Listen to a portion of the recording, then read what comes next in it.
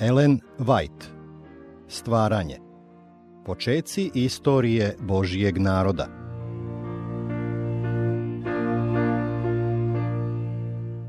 Četrdeset i osmo poglavlje. Podela Hanana. Ovo poglavlje zasnovano je na knjizi Isusa Navina 10, 40 do 43, 11 i 14 do 22.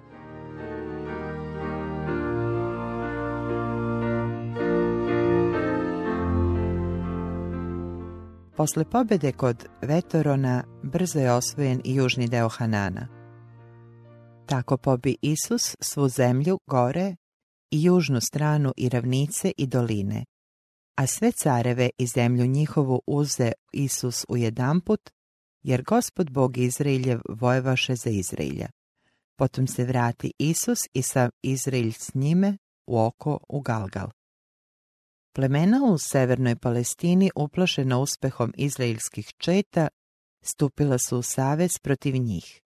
Na čelu ovog saveza bio je Javin, asorski vladar, koji je upravljao teritorijom zapadno od jezera Merom. I iziđoše oni i sva vojska njihova s njima.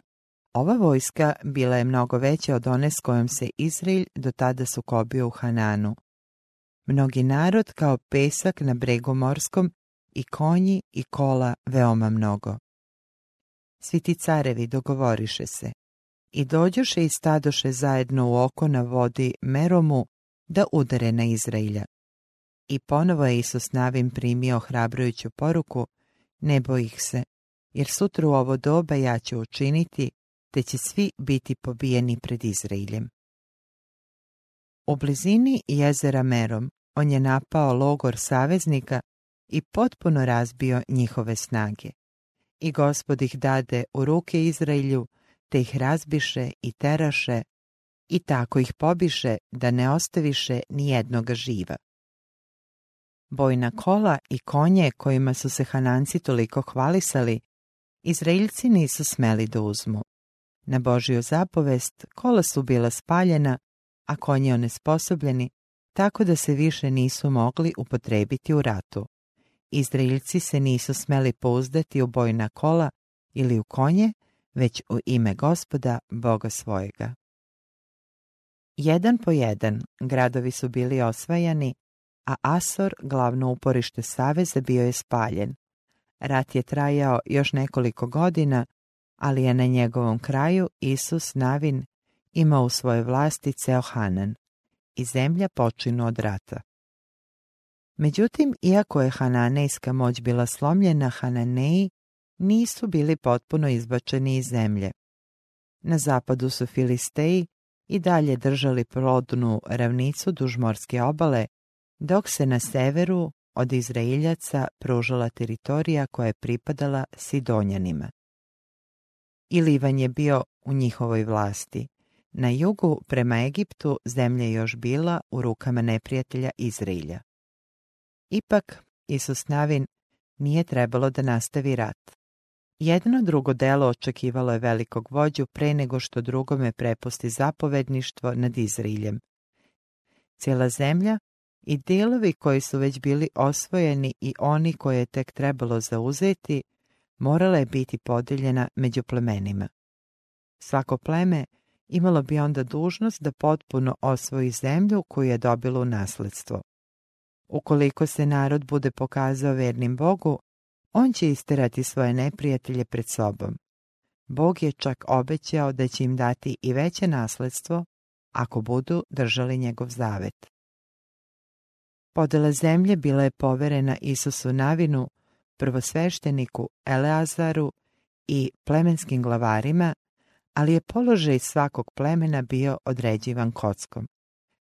Sam Mojsije je utvrdio granice zemlje koju treba podeliti među plemenima kada jednom budu zauzeli Hanan i postavio je po jednog kneza iz svakog plemena koji će se starati o raspodeli. Levijevo pleme, posvećeno službi u svetilištu, nije učestvovalo u raspodeli, ali je 48 gradova u različitim krajevima zemlje bilo dodeljeno Levitima kao nasledstvo. Pre nego što je počela raspodela zemlje, Halev je praćen poglavarima iz svoga plemena izašao s posebnim zahtevom. Ne računajući Isusa Navina, on je sada bio najstariji čovjek u Izraelju. Halev i Isus Navin su jedini među uhodama podneli dobar izveštaj o zemlji obećanja, jedini su hrabrili narod da krene i da je zauzme u ime Gospodnje. Halev je sada podsjetio Isusa Navina na obećanje koje mu je tada bilo dato kao nagrada za njegovu vernost. Zaista, zemlja po kojoj si hodio nogama svojim dopašće tebi u nasledstvo i sinovima tvojim do veka, jer si se sasvim držao Gospoda Boga svoga. Zatražio je da mu Hebron bude predat u nasledstvo. Tu su mnogo godina imali svoj dom Avram, Isak i Jakov i tu u pećini u Makpeli bili su sahranjeni. U Hebronu su boravili strašni Enakimi, čija je visina uplašila uhode, a preko njih obeshrabrila i cijeli Izrael. Halev je upravo to mesto, uzdajući se u Božju snagu, izabrao za svoje nasledstvo. Rekao je, eto sačuvaj me Gospod u životu kao što je rekao, ima već 45 godina kako to reče Gospod Bog Mojsiju. A ima mi danas 85 godina. I danas sam još krepak kao što sam bio kada me je Mojsije slao. Krepkost mi je i sada onakva kakva je bila za boj i da odlazim i da dolazim. Zato daj mi sada ovu goru za koju je govorio Gospod u onaj dan, jer si čuo u onaj dan da su onde Enakimi i gradovi veliki i tvrdi, da ako bude Gospod sa mnom, da ih isteram kao što je Gospod kazao. Ovaj zahtev podržali su i svi glavari iz Judinog plemena. Sam Halev, pošto ga je pleme izabralo da deli zemlju, odlučio je da uz podršku tih ljudi iznese svoj zahtev, da ne bi izgledalo kao da se svojim položajem sebično služi u svoju korist. Njegov zahtev odmah je bio prihvaćen. Nikom drugom se osvajanje tog divovskog uporišta nije moglo poveriti s toliko sigurnosti. A Isus ga blagoslovi i dade Hebron Halevu, sinu Jefonijinu, u nasledstvo, jer se jednako držao Gospoda, Boga Izraeljeva. Halevova vera je i sada bila isto toliko velika, kao i onda kada je njegovo svedočenje bilo suprotno zlom izveštaju ostalih uhoda. On je verovao Gospodnjem obećanju da će svome narodu dati u nasledstvo Hanan i u toj veri jednako se držao Gospoda. Zajedno s narodom izdržao je dugo lutanje kroz pustinju, deleći zbog krivaca njihova razočarenja i njihove terete. Ipak nikada se nije žalio, već je uzdizao Božju milost koja ga je čuvala u pustinji dok su njegova braća stradala. Usred svih tih teškoća, opasnosti i nevolja kojima je obilovalo lutanje kroz pustinju, u toku godina rata posle ulaska u Hanan, Gospod ga je sačuvao, tako da mu ni sada kada je već prešao 80, snaga nije oslabila. On za sebe nije tražio zemlju koja je već bila osvojena, već mesto koje su uhode više od svih drugih proglasile neosvojivim.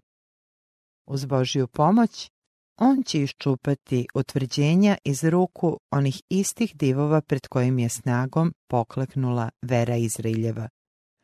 Halevov zahtev nije bio nadahnut željom za častima ili slavom.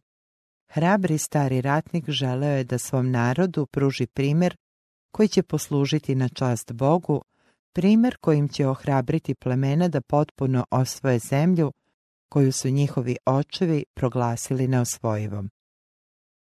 Halev je dobio nasledstvo za kojim je čeznuo 40 godina i uzdajući se da će Gospod biti s njim, izagna odatle 3 sina Enakova. Kada je sebi i svome domu osigurao nasledstvo, revnost ga nije napustila, nije seo da uživa u svom imanju, već je krenuo u novo osvajanja za dobro svoga naroda i na Božju slavu. Kukavice i buntovnici izginuli su u pustinji, dok su pravedne uhode doživale da jedu roda s potoka Eshola. Neverni su dočekali da se njihova strahovanja obistine, uprkos Božjem obećanju, izjavili su da se Hanan ne može dobiti u nasledstvo, pa ga nisu ni dobili. Međutim, oni koji su se uzdali u Boga nisu gledali na teškoće s kojima će se suočiti, već na silu svog svemogućnog pomoćnika ušli su u tu dobru zemlju. Upravo su verom starozavetni velikani podelili carstva, utekli od oštrice mača, ojačali od nemoći, postali jaki u bitkama, rasterali vojske tuđe. Jevrejima 11, 33 i 34. I vera je naša ova pobjeda koja pobedi svijet. 1. Jovanova 5, 4. Drugi zahtev u vezi sa podelom zemlje otkrio je duh koji se veoma razlikovao od Halevovog. Postavili su ga Josifovi potomci, pripadnici Jefremovog plemena i polovine Manasijinog plemena. Uzimajući u obzir svoju mnogobrojnost, ova plemena su zahtevala dvostruko veću teritoriju. Deo koji im je bio dodeljen obuhvatio je najbogatije krajeve u zemlji, uključujući i plodnu Saronsku dolinu, ali su glavni gradovi u toj dolini još bili u rukama Hananeja, pa su plemena ustuknula pred naporima i opasnostima osvajanja svojih nasledstava i zatražila dodatne teritorije u krajevima koji su već bili osvojeni. Jefremovo pleme je spadalo među najmnogobrojnije u Izraelju, osim toga u njega se ubrajao i sam Isus Navin, pa su njegovi pripadnici smatrali sasvim prirodnim da im se ukažu posebne prednosti. Izjavili su: zašto si nam dao u nasledstvo jedan deo i jedno uže kada nas je množina? Ali nesalomivi vođa nije odstupio od načela stroge pravednosti. Odgovorio je: kada vas je množina, idite u šumu i onda okrčite sebi u zemlji Ferezejskoj i Rafajskoj, ako vam je tesna gora Jefremova. Reči koje su sada izgovorili otkrile su pravi razlog njihove pritužbe. Nisu imali dovoljno hrabrosti i vere da isteraju Hananeje. Kazali su: neće nam biti dosta ova gora, a svi Hananeji koji žive u dolini imaju gvozdena kola. Sila Boga Izraeljeva bila je obećana njegovom narodu i da su pripadnici Jefremovog plemena imali Halevovu hrabrost i njegovu veru, nikakav neprijatelj ne bi se mogao održati pred njima.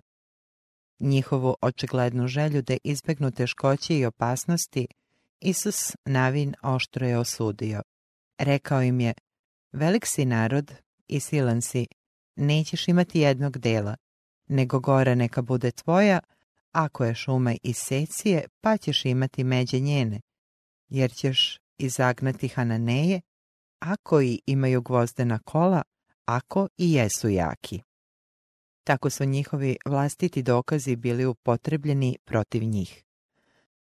Pošto su veliki narod, kao što tvrde, potpuno su sposobni da se postaraju za sebe, kao što su to učinila i njihova braća. Uz Božju pomoć nemaju razloga da se plaše gvozdenih bojnih kola. Sve do tada u Galgalu se nalazilo upravno sedište naroda, pa je tu bilo i svetilište. Međutim, sada je trebalo da se svetilište preseli u mesto koje će mu služiti kao stalno boravište. To je bio Silom, gradić u okviru Jefremovog nasledstva. Nalazio se u središnjem delu zemlje i sva plemena su se lako mogla okupljati u njemu. Ovaj deo zemlje bio je potpuno oslobođen od neprijatelja, tako da niko nije mogao da uznemirava vernike. I sabra se sav zbor sinova Izraeljevih u Silom i onde namestiše šator od sastanka. Plemena koja su još logorovala u Galgalu, kada je svetilište premješteno, krenula su za njim i podigla svoje šatore u blizini Siloma. Tu su ostala sve dok se nisu raselila svako na svoje nasledstvo. Kovčeg je ostao u Silomu 300 godina, sve dok zbog greha Ilijevih sinova nije pao u ruke Filistejima, koji su opustošili grad. Kovčeg se više nikada nije vratio u tamošnji šator od sastanka. Službe u svetilištu su konačno bile preseljene u Jerusalimski hram i Silom je pao u zaborav. Samo razvaline označavaju mesto u kome je nekad stajao. Mnogo kasnije njegova sudbina poslužila je kao opomena Jerusalimu. Gospod je objavio preko proroka Jeremije: nego idite sada na moje mesto koje je bilo u Silomu, gde namestih ime svoje iz početka, i vidite šta sam učinio za zloću naroda svojega Izrailja. Zato ću učiniti tome domu koji se zove mojim imenom, u koji se vi uzdate, i ovome mestu koje dadoh vama i ocima vašim, kao što sam učinio Silomu. Jeremija 7, 12-14. A kada podeliše zemlju po međama njenim i kada je svako pleme dobilo svoj deo, Isus Navin je izneo svoj zahtev. I njemu je, kao i Halevu, bilo dato posebno obećanje o nasledstvu. Ipak nije tražio neku prostranu oblast, već samo jedan grad. Dadoše mu grad koji zaiska, i on sagradi grad i naseli se u njemu. Novi grad dobio je ime Tamnat Sarah, deo koji je preostao, u znak stalnog podsjećanja na plemeniti karakter i nesebični duh pobednika, koji je, umjesto da bude prvi koji će iskoristiti plodove pobede, odložio svoj zahtev sve dok i najskromniji u narodu nije dobio svoj deo. 6 gradova, dodeljenih Levitima po 3 sa svake strane Jordana, bilo je odvojeno za gradove utočišta u koje bi ubice mogle pobeći da se sklone. Ovi gradovi odvojeni su po Mojsijevom naređenju. Odvojite gradove za utočište da u njih uteče krvnih koji ubije koga nehotice. I ti će vam gradovi biti utočišta od osvetnika, da ne pogine krvnik dokle nestane na sud pred zbor. 4. Mojsijeva 35, 11, 12. Ova milosrdna odredba predstavljala je neophodnu meru kada se uzme u obzir postojanje prastarog običaja privatne osvete, po kome je dužnost da kazni ubicu pripadala najbližem rođaku ili nasledniku poginuloga. Kada je krivica bila očigledna, nije bilo neophodno čekati odluku suda. Osvetnik je mogao da progoni ubicu i da ga ubije gde god ga pronađe. Gospod nije mislio da u to vreme treba da ukine taj običaj, ali postarao se da zaštiti one koji su nenamerno drugome oduzeli život. Gradovi za utočište bili su tako raspoređeni da su se nalazili na udaljenosti od oko pola dana hoda od svakog dela zemlje. Drumovi koji su vodili prema njima bili su uvek dobro održavani, duž celog puta bili su podignuti znakovi na kojima je reč utočište bila napisana jasnim, krupnim slovima, da begunac nijednog trenutka nije morao da se zadržava. Svaki čovek, Jevrin, stranac ili došljak, mogao je da iskoristi ovu prednost.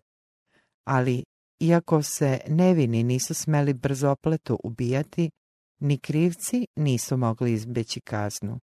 Slučaj svakog begunca morao je da bude pošteno ispitan pred odgovarajućim vlastima i samo su oni koji su proglašeni nevinima za nenamerno ubistvo mogli uživati zaštitu grada za utočište. Krivci su bili predavani osvetnicima. Oni koji su dobili pravo na zaštitu mogli su je uživati jedino pod uslovom da ostanu u gradu za utočište. Ukoliko bi izašli iz propisanih gradova i ako bi ih pronašao osvetnik, životom bi plaćali nepoštovanje gospodnjih odredaba. Međutim, posle smrti prvosveštenika, svi koji su potraživali zaklon u gradovima za utočište mogli su se slobodno vratiti na svoje posede. Prilikom suđenja za ubistvo, optuženi nije mogao biti osuđen na temelju iskaza jednog čoveka, čak ni ako su sve okolnosti govorile protiv njega. Gospod je tražio: ako neko ubije čoveka, oduzet će se život ubici po iskazu svedoka. Jedan svedok nije dosta da se neko osudi na smrt. 4. Mojsijeva 35:30, Bakotić. Lično je Hristos Mojsiju dao ova pravila za Izrael. Kada se nalazio sa svojim učenicima na zemlji, kada je učio kako da postupaju prema onima koji su pogrešili, veliki učitelj ponovio je pravilo da svedočenje jednog čoveka nije dovoljno da se neko oslobodi ili osudi. Mišljenje ili gledište jednog čoveka ne može rešavati sporna pitanja. U svim tim slučajevima moraju se udružiti dvojica ili trojica i zajednički snositi odgovornost da sve reči ostanu na ustima 2 ili 3 svedoka. Ako bi se dokazalo da je optuženi, kome se sudi za ubistvo, zaista kriv, nije se mogao izbaviti nikakvim posredovanjem ili otkupninom. Ko prolije krv čovekovu, njegovu će krv proliti čovek. 1. Mojsijeva 9:6. Ne uzimajte otkupa za krvnika koji je zaslužio smrt, nego neka se pogubi. Bog je zapovedio: a zemlja se ne može očistiti od krvi koja se prolije na nju drugčije nego krvlju onoga koji je prolije. Ako bi ko navalice ustao na bližnjega svoga da ga ubije iz prevare, odvuci ga i od oltara mojega da se pogubi. 4. Mojsijeva 35, 31, 33, 2. Mojsijeva 21:14. Sigurnost i neporočnost naroda zahtevala je da se greh ubistva oštro kažnjava. Ljudski život koji samo Bog može dati mora se čuvati kao svetinja. Gradovi za utočište koje je nekada Božji narod odredio bili su simbol utočišta koje nam je osigurano u Hristu. Isti milostivi Spasitelj koji je odredio te gradove kao privremena utočišta osigurao je, prolivajući svoju krv, sigurno utočište prestupnicima Božjeg zakona, utočište u koje mogu pobeći da bi se sklonili od druge smrti. Nikakva sila iz njegove ruke ne može oteti onoga koji je od njega zatražio milost. Nikakva dakle sada nema osuđenja onima koji su u Isusu Hristu. Ko će osuditi? Hristos Isus koji umre, pa još i vaskrse, koji je s desne strane Bogu i moli se za nas, da bismo imali jaku utehu, mi koji smo pribegli da se uhvatimo za nadu koja nam je data. Rimljanima 8, 1 i 34, Jevrejima 6, 18. Onaj koji je bežao u grad za utočište nije smeo da okleva. Ostavljao je i porodicu i radno mesto. Nije imao vremena da se pozdravlja sa svojim milima i dragima. Njegov život bio je na kocki i svaki drugi interes morao je da bude podređen tom jednom cilju, da stigne na sigurno mesto. Umor je bio zaboravljen. Na teškoće nije obraćao pažnju. Nije se usuđivao ni za trenutak da uspori korake, sve dok se ne bi našao u senci gradskih zidina. Grešnik je izložen večnoj smrti sve dok ne nađe utočište u Hristu. I kao što su oklevanje i nemar beguncu mogli uskratiti jedinu mogućnost da ostane živ, tako i odlaganje i ravnodušnost mogu doneti propast duši. Sotona, veliki protivnik svakog prestupnika Božijeg svetog zakona, prati u stopu, i onaj ko nije svestan opasnosti koja mu preti i ko se ozbiljno ne potrudi da nađe utočište u večnom zaklonu, pašće u ruke svom zatiraču. Begunac, koji bi se u ma koje vreme našao izvan zidova grada za utočište, mogao je da pogine od osvetničke ruke. Tako su ljudi učili da se drže metoda koja je beskrajna mudrost odredila za njihovu sigurnost. Isto tako, Nije dovoljno da grešnik samo veruje u Hrista za oproštenje greha. On mora verom i poslušnošću da nastava u njemu, jer kada mi grešimo navalice, pošto smo primili poznanje istine, nema više žrtve za grehe, nego strašno čekanje suda i revnost ognja koji će da pojede one koji se suprote. Jevrejima 10, 26 i 27. Dva plemena, Izraeljeva, Gad i Ruvim, zajedno sa polovinom plemena Manasijina zatražili su svoje nasledstvo pre prelaska preko Jordana. Za pastirska plemena prostrane visoravni i bogate šume Galada i Vasana s ogromnim pašnjacima za krupnu i sitnu stoku imale su prednost koje se nisu mogle naći ni u samom Hananu. Zato su ova 2,5 plemena, želeći da se tu nastane, obećala ostalima da će opremiti odgovarajući broj naoružanih vojnika i poslati ih sa braćom svojom preko Jordana da se bore u njihovim bitkama, sve dok i oni ne dobiju svoje nasledstvo. Ovu obavezu verno su ispunili. Kada je 10 plemena ušlo u Hanan, pređoše i sinovi Ruvimovi, i sinovi Gadovi, i polovina plemena Manasijina pod oružjem pred sinovima Izraeljevim, kao što im beše kazao Mojsije. Oko 40.000 naoružanih pređoše pred Gospodom preko Jordana u polje Jerihonsko. Isus Navin 4, 12, 13. Godinama su se hrabro borili zajedno sa braćom. Došlo je vreme da se vrate u zemlju koju su nasledili. Pošto su se zajedno sa svojom braćom borili, delili su i plen, pa su se kući vratili s velikim blagom, sa stokom vrlo mnogom, sa srebrom i zlatom i bronzom i gvožđem i odelom. Bilo je određeno da sav plen podele s onima koji su ostali da čuvaju porodici i stada. Ovi ljudi trebalo je da žive daleko od Gospodnjeg svetilišta, pa je Isus Navin zabrinuto posmatrao njihov odlazak, znajući koliko će za vreme njihovog usamljeničkog i lutalačkog života biti teška iskušenja da prihvate običaje neznabožačkih plemena koja su živela uz njihove granice. I dok su Isusa Navina i ostale starešine još mučile mračne slutnje, do njih su stigle neke neobične vesti.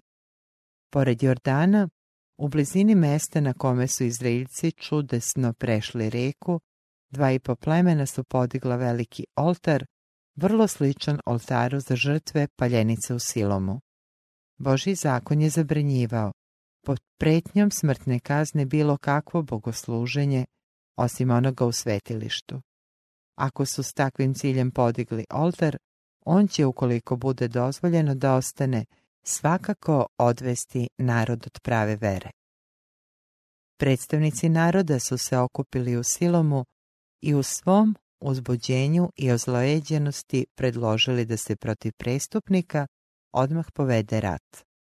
Međutim, na predlog smirenih bilo je odlučeno da se prvo pošalje izaslanstvo koje će od 2,5 plemena zatražiti objašnjenje. 10 knezova, po jedan iz svakog plemena, trebalo je da pođu. Na čelu poslanstva bio je Fines, koji se kod Fegora istakao svojom revnošću. 2,5 plemena su svakako pogrešila što su se bez objašnjenja upustila u poduhvat koji je izazvao tako ozbiljne sumnje. Izaslanici, unapred proglašavajući svoju braću za krivce, uputiše im vrlo oštre prekore. Optužili su ih da se podižu protiv Gospoda i pozvali da se sete kazni koje su zadesile Izraelja kada je pristao za Velfegorom. Fines je u ime celoga Izraelja izjavio sinovima Gadovim i Ruvimovim da su, ukoliko ne žele da žive u toj zemlji bez oltara za žrtve paljenice, pozvani da se pridruže svoje braći s druge strane reke i da s njima dele njihova imanja i ostale prednosti. Odgovarajući, optuženi su objasnili da oltar nije podignut da bi se na njemu prinosile žrtve, već jednostavno da služi kao podsjetnik da su i oni iako odvojeni rekom iste vere kao i njihova braća u Hananu. Plašili su se da će u budućnosti njihova deca biti isključena iz svetilišta i da neće imati dela s ostalim Izraeljem. I tada će ovaj oltar, podignut po ugledu na Gospodnji oltar u Silomu, posvjedočiti da su i njegovi graditelji sluge živoga Boga. Radosni izaslanici su prihvatili ovo objašnjenje i odmah krenuli da onima koji su ih poslali prenesu poruku. Sve ratničke namere bile su odbačene i narod se sjedinio u slavljenju i hvaljenju Boga. Sinovi Gadovi i Ruvimovi sada su na svoj oltar stavili natpis kojim su objasnili njegovu namenu. Svedok je među nama da je Gospod Bog. Tako su pokušali da spreče nerazumevanje i uklone sve što bi ih moglo dovesti u iskušenje. Često se događa da se ozbiljne teškoće pojavljuju zbog običnih nesporazuma, čak i među onima koji postupaju s najboljim namerama. I kako ozbiljne, čak sudbonosne posljedice mogu nastati ako se tada ne pokaže dovoljno strpljenja i ljubaznosti. Pripadnici 10 plemena setili su se kako ih je u Ahanovom slučaju Bog ukorio zbog nedostatka budnosti i revnosti da otkriju greh u svojoj sredini. Sada su rešili da deluju odmah i odlučno, ali trudeći se da izbegnu prvu grešku, otišli su u drugu krajnost. Umjesto da se ljubazno raspitaju i saznaju činjenice, ustali su na braću i zasuli ih ukorima i osudama. Da su sinovi Gadovi i Ruvimovi odgovorili na isti način, sigurno bi zaratili. Iako je važno s jedne strane izbeći svaku nemarnost u postupanju prema grehu, isto je tako važno s druge strane čuvati se grubih osuda i neosnovanih sumnjičenja. Iako su vrlo osjetljivi i na najmanje prekore, kada je reč o njihovim postupcima, mnogi preoštro postupaju prema onima za koje smatraju da su na pogrešnom putu. Niko nikada nije vraćen sa lošeg puta ukorima i prigovorima, ali su mnogi na taj način još više udaljeni od pravoga puta i navedeni da svoje srce učine tvrdim za svaki pokušaj osvedočavanja. Ljubaznim i uslužnim duhom strpljivo možemo spasti zalutaloga i pokriti mnoštvo greha. Mudrost sinova Ruvimovih i njihovih prijatelja dostojna je podražavanja. Dok su se iskreno trudili da podrže razvoj istinske religioznosti, bili su pogrešno shvaćeni i surovo napadnuti, a ipak nisu negodovali. Strpljivo su saslušali optužbe svoje braće pre nego što su pokušali da se brane, a onda su pažljivo objasnili svoje pobude i dokazali svoju nevinost. Tako je prijateljski rešen problem koji je mogao imati ozbiljne posljedice. Oni koji su u pravu mogu sebi dozvoliti da ostanu smireni i puni obzira, čak i onda kada su izloženi lažnim optužbama. Bog zna pravo stanje onoga što su ljudi pogrešno shvatili i protumačili i zato mu s poverenjem možemo predati svoj slučaj. On će isto tako sigurno odbraniti one koji se oslone na njega, kao što je istražio Ahanovu krivicu. Oni koje pokreće Hristov duh bit će ispunjeni ljubavlju koja je milokrvna i dugo trpi. Bog želi da među pripadnicima njegovog naroda vladaju jedinstvo i bratska ljubav. Hristos se neposredno pre raspeća molio da njegovi učenici budu jedno, kao što je on jedno sa svojim ocem, tako da i svet može verovati da ga je Bog poslao. Ova vrlo dirljiva, prekrasna molitva odnosi se na sve vekove, pa čak i na naše dane, jer je on rekao: ne molim se pak samo za njih, nego i za sve one koji me uzveruju njihove reči radi. Jovan 17:20. Iako ne smemo žrtvovati ni jedno jedino načelo istine, stanje jedinstva neprekidno mora biti naš cilj. To će biti dokaz da smo Hristovi učenici, a Isus je rekao: po tome će svi poznati da ste moji učenici ako imate ljubav među sobom. Jovan 13:35. I apostol Petar poziva crkvu: a najposle budite svi složni, žalostivi, bratoljubivi, milostivi, ponizni. Ne vraćajte zla za zlo, ni psovke za psovku, nego nasuprot tome blagosiljajte, znajući da ste na to pozvani da nasledite blagoslov. 1. Petrova 3:8 i 9.